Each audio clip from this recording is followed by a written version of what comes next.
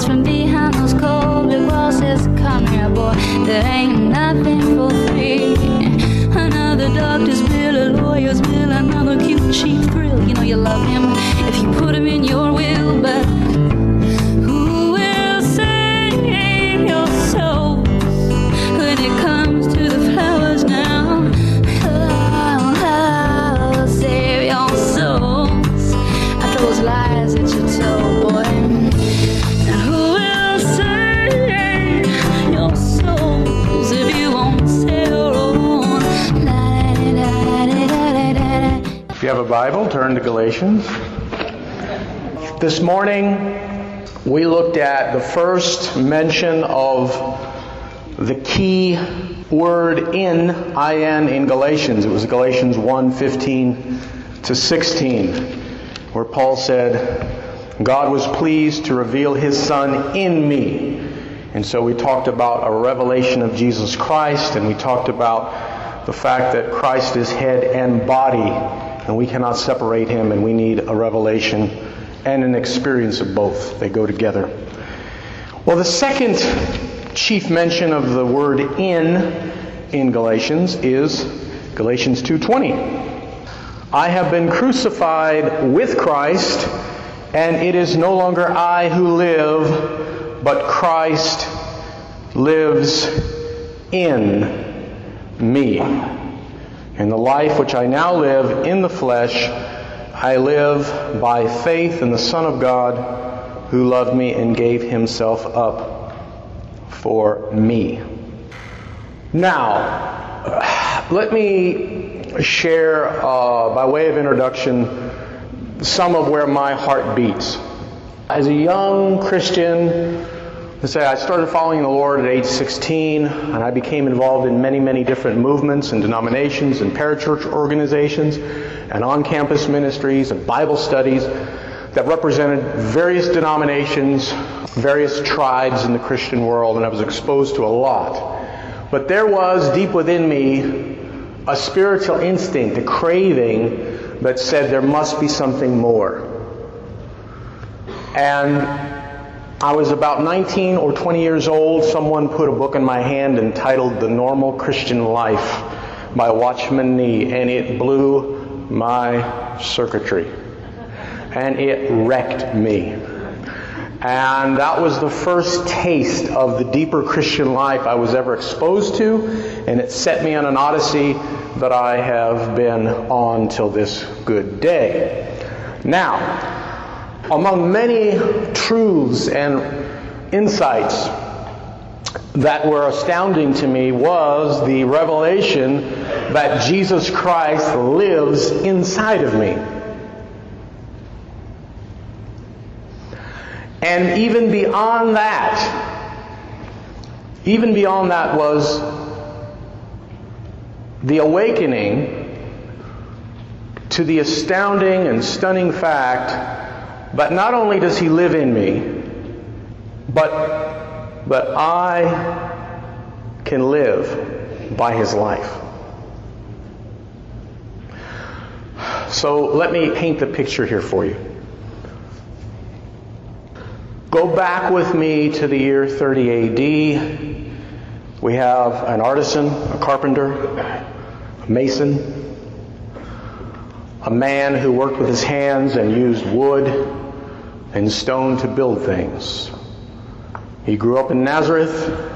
His name was Jesus, and here He is on a hill outside of Jerusalem, hanging on a cross. He dies. He says, it is finished. 3 days later, something remarkable happens. God, the Creator of the universe, concentrates all of His power. He draws the powers of the heavens together and focuses them in one spot on planet Earth. He puts all of His infinite power together, and it's headed straight to a tomb outside Jerusalem. It's the greatest single display of God's power since He said, let. and created the visible universe. And that power of God hits the physical body of Jesus of Nazareth, the carpenter, the artisan, the mason, and his body begins to quiver, and he comes to life. And he conquers death itself. He triumphs over death. And he now is in resurrection. He is the risen Christ, the risen Lord, alive from the dead. And the keys of hell and death are now in his hands, and he becomes what Paul called a life-giving spirit. 1 Corinthians 15. And not long after, his disciples are in a room that's sealed, and he, the resurrected Christ, shows up and appears to them. He takes a deep breath. Not on this earth, but he takes a deep breath from the other realm, the heavenly realm, and he breathes into his disciples the breath that lives in him. He is a life-giving spirit, and when he breathes into them, the only begotten Son of God becomes the firstborn among many brethren and sistren. He multiplies. The grain has fallen into the ground and died. But it died, so it will not abide alone, and it has risen up and become many grains. You remember that scripture in John 12? Well, Jesus Christ is the real grain. And he has multiplied. He has dispensed his own life into them. Now, hit rewind and look at the earthly Jesus walking in Galilee before he was crucified. And let's ask ourselves, how did he live his peerless life? Or to put it in modern vernacular, how did Jesus Christ live the Christian life?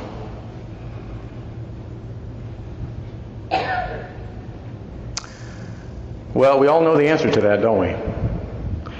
He walked around Galilee with a WWFD bracelet on his wrist. And everywhere he would go, he would say, what would the Father do in this situation? And what would the Father do in that situation? And what would the Father do here? And what would the Father do there? That's how he did it, right? No. He said, whatever I teach, the Father has taught me. I speak what the Father tells me to speak. What I see is how I judge. What the Father shows me is what I do. It is not me who does the works. It is the Father within me. It is not I who live, but it is the Father who lives within me. I can do nothing of myself. Only what the Father does is what I do.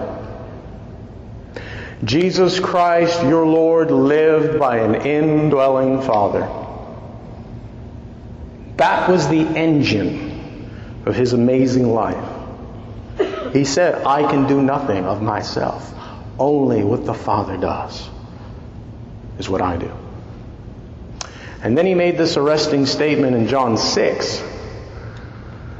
And in John 6 he said, as the Father has sent me, and I live by the Father, so he or she who partakes of me shall live by me. And when he became a life-giving spirit in his resurrection, and he imparted his life into his disciples, and that expanded to 3,000 on the day of Pentecost,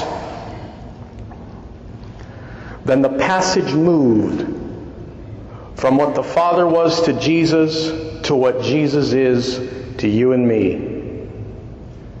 I'm going to repeat that. What the Father was to Jesus Christ, now, by virtue of his resurrection, Jesus Christ is to you and me. He is our indwelling Lord. And we have been given the privilege and the right and the honor to live by his life. The highest life in the universe, which is what Watchman Nee called it. The highest life, the life of God, we can live by that life. Now here is what I want to say. When that truth hit me as a young man, I had a question. And the question was, this is wonderful.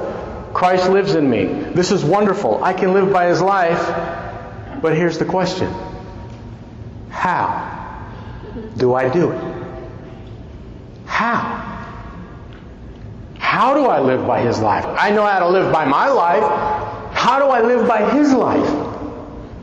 And that sent me on a search to find the answer to that question. And in most of the deeper Christian life books that I've read, beautiful presentations of Christ in you, beautiful presentations of God dwelling in humans,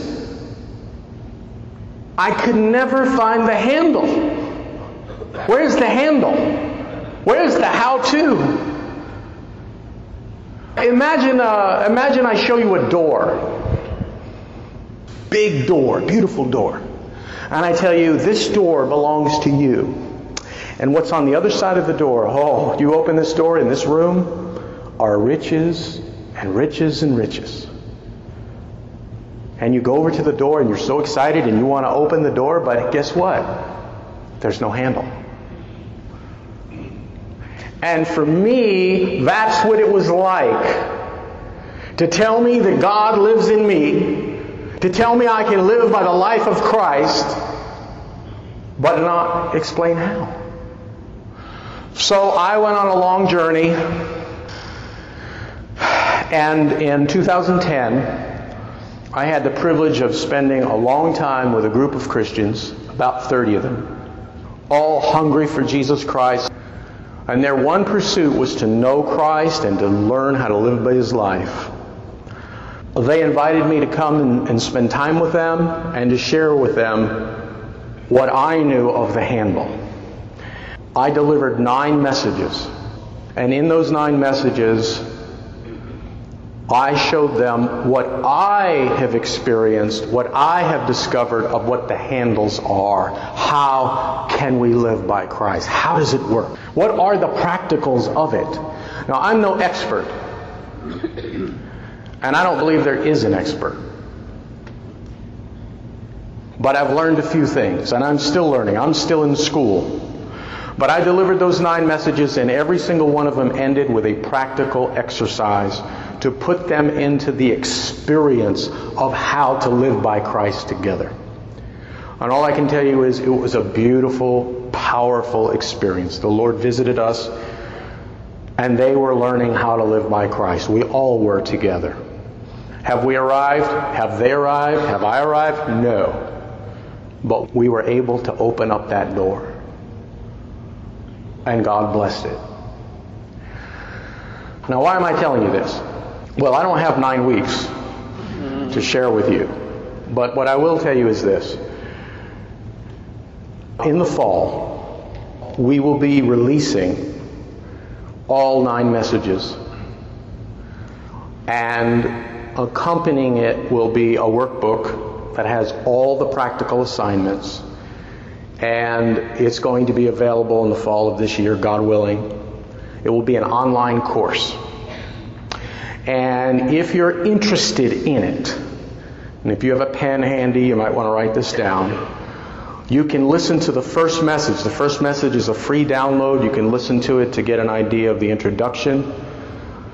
But you can go to this website to find it. Okay? It is just like I'm going to say. Frank Viola, that's one word. FrankViola.org. FrankViola.org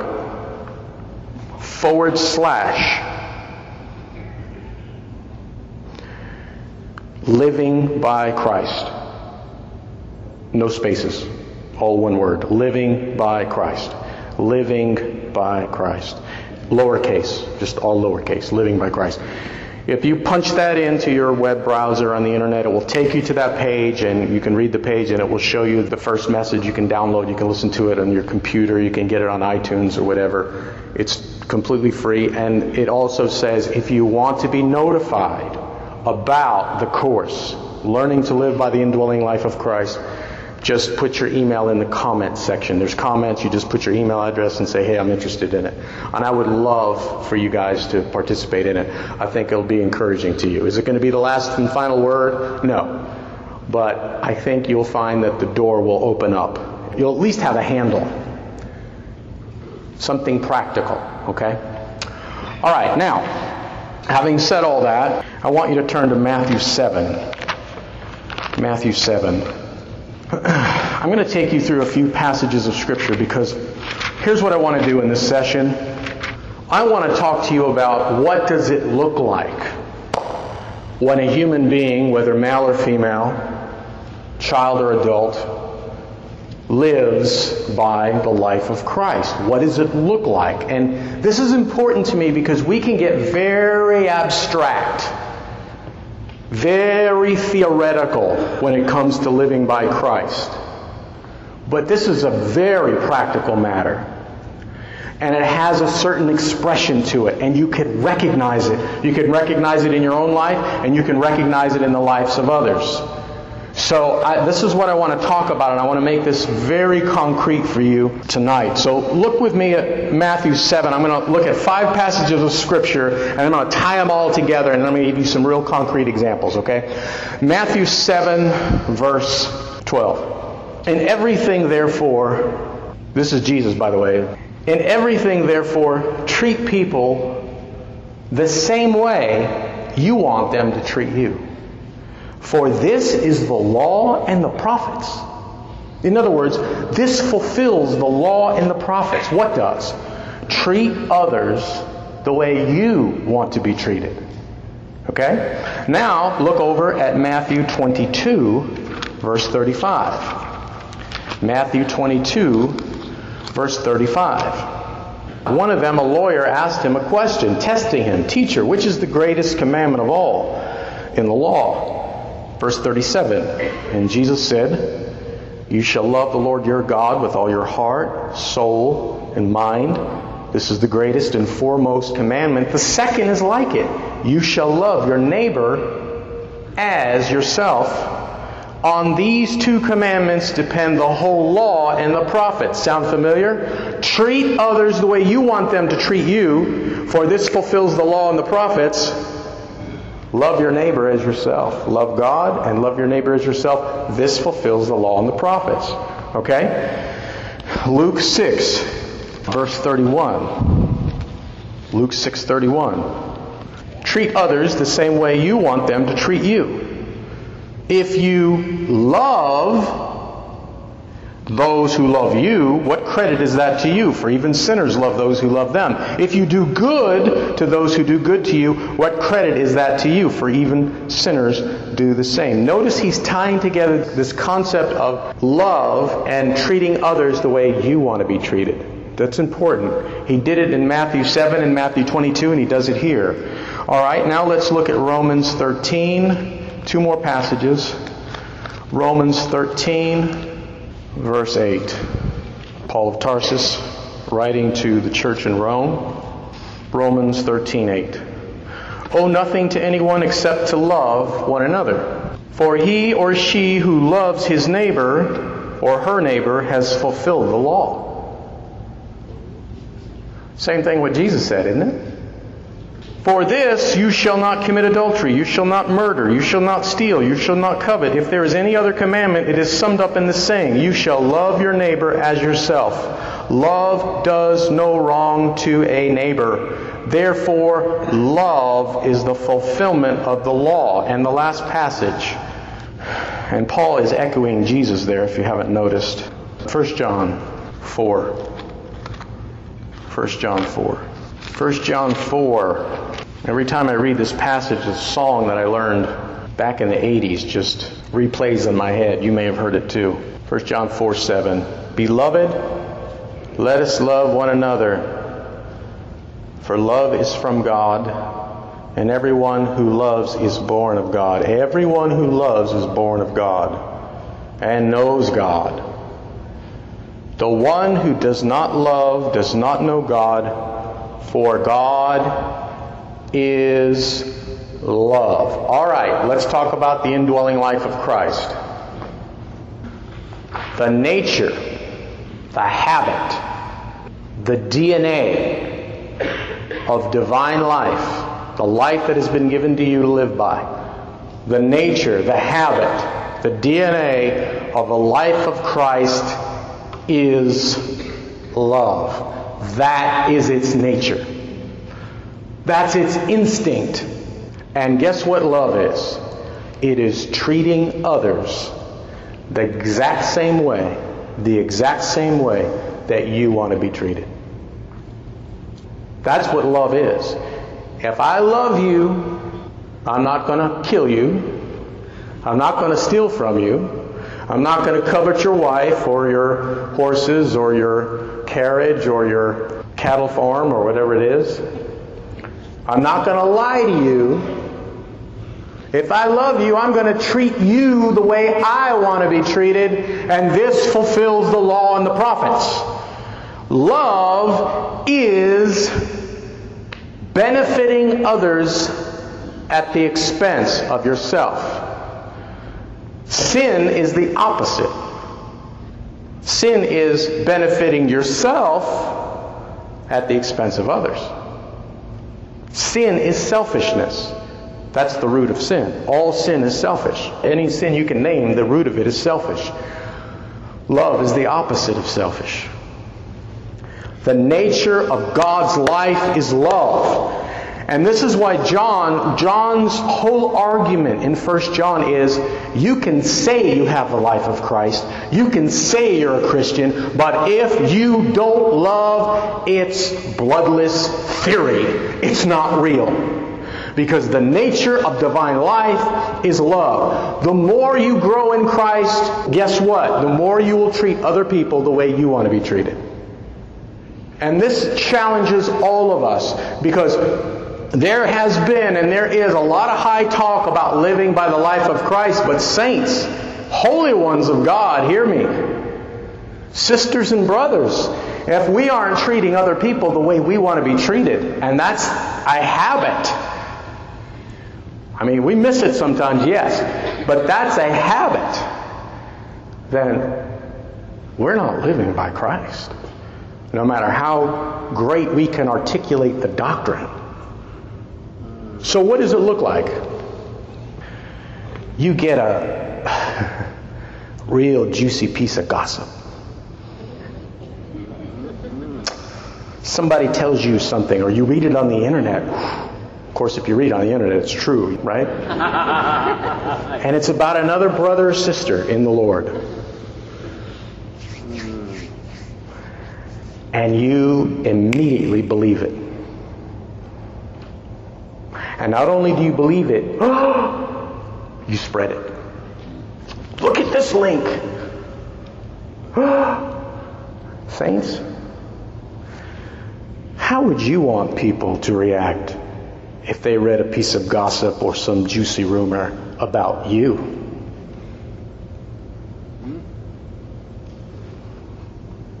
Now, this is something the Lord taught me. I didn't always know this, but the Lord taught me this, and this is His life. If I hear any negative word about any Christian, I don't care who it is, my default setting is I don't believe it. I don't believe it. I haven't met that person. I don't know them. And you know, Christians, unfortunately, lie about other Christians, especially if they have an agenda. I mean, you can take every single person I mentioned this morning, Watchman Nee, T. Austin Sparks, on and on. Every person who's been doing something for God. Hey, Paul of Tarsus, Jesus of Nazareth. And you will find a list of the most scurrilous rumors and lies about these people, perpetrated by individuals who mostly are motivated by jealousy or envy, some deep-seated hatred. And the sad reality is God's people, a segment of them, we're gullible and we listen and we believe. I don't know if you know this, but the word devil in Greek means slanderer. He is the accuser of the brethren. My default setting is I don't listen to it, and the person who spread that, immediately they lose credibility in my eyes, because they wouldn't want that done to them. You have to ask yourself the question, how would I want to be treated? Well, if someone was concerned about you, you would want them to come to you, right? You'd want them to go to you and say, hey, I'm concerned. I read this. Is this true? And have an open mind to believe what you have to say. And scripturally now, the only time a Christian is permitted to speak ill of another Christian, the only time we have a license to do that is if an Christian is sinning, someone goes to that Christian in private. Jesus said, go to your brother in private. Matthew 18. And they blow the person off. No, I'm going to keep sinning. And then they take 2 or 3 more and go to them, and they blow them off. And then it's taken to a local church, and they blow them off. Then it's to be made public. But only then. We're talking about stubborn, unrepentant, no, I'm not going to stop sin. And saints, I'm going to tell you something. Bob Mumford once said, the Christian family is the only army that shoots its wounded. I talk to non-Christians a lot, and one of the things I often hear them say is, why do I want to be part of a group of people that eats their own? Why do I want to be a part of a group of people that just shreds one another? Would never want anybody to treat them that way. Saints, the life of Jesus Christ through you will not entertain gossip. The life of Jesus Christ in you, if you hear something negative about a brother or sister and you really are concerned, you will go to them. Go out of your way to talk to them. And certainly not spread it. How would I want to be treated? Okay, I'm going to give you another example. Someone hurt you. Bad. And you're deeply wounded, and now you're holding on to that pain. And not only are you holding on to it, you're feeding it. And not only are you feeding it, you're nursing it. And you're taking it out on walks with you. And you pet it. And every time you hear the name of the person who hurt you, knots well up in your stomach. You are holding a grudge. You have allowed bitterness to enter into your bloodstream. Saints, and we have not so learned Jesus Christ. What's the life of Christ doing? You know, we have spiritual instincts. The life of Christ is another life. It's not like your life. It's not like my life. It is a different kind of life. And it has spiritual instincts. It has its own consciousness. And that life will lead you, will give you instincts and impulses to let go. To do business with God and let go. And release that person. And the life of Christ, here's the beautiful thing, gives you both the will and the power to carry it out. Because we can't do it ourselves. But there is this business of letting go. I'll give you another example. Someone's attacking you. Someone has the knife out for you. And if any of you are in ministry and you're doing something to impact the kingdom of God, there will be at least one person who will be out for you. It's written in the bloodstream of the universe. Jesus said, beware when all men speak well of you. They persecuted me, they'll persecute you. There will be someone who's after your hide to try to destroy you. And the instinct of the human being is to retaliate, to return fire. And the life of Jesus Christ in you is leading you up a hill. The life of Jesus Christ in you is leading you to stretch your arms out. The life of Jesus Christ in you is leading you to lose, to die. For it says of Jesus Christ, when he was threatened, he did not retaliate. When they hurled insults at him, he did not fire back. When he suffered, he made no threats. but he entrusted himself to him who judges justly. That's 1 Peter 2. That's where the life of Christ will lead you. It will lead you to lose, to die, to put it in God's hands, and to move forward. I'll give you another example. Somebody you know really well, maybe they're in your church, maybe they're in your family, maybe they're a close friend, pulls a big stunt. A big one. They do something wrong. And you're angry. And you know the Bible teaches us to correct one another. And you have to give this brother or this sister a word of correction. Well, brothers and sisters, let me encourage you what the life of Christ will lead you to do. It will lead you to pause. It will lead you to get before God until all the dark parts, all the darkness is eradicated from your heart. It will lead you to where you will speak to them when you have had all anger drained out of you, and you put yourself in their shoes and you correct them the way you would want to be corrected if you had pulled the same stunt. And I will say this to you, that if you correct someone and it doesn't hurt you as much as it hurts them when you correct them, you probably haven't corrected in Christ.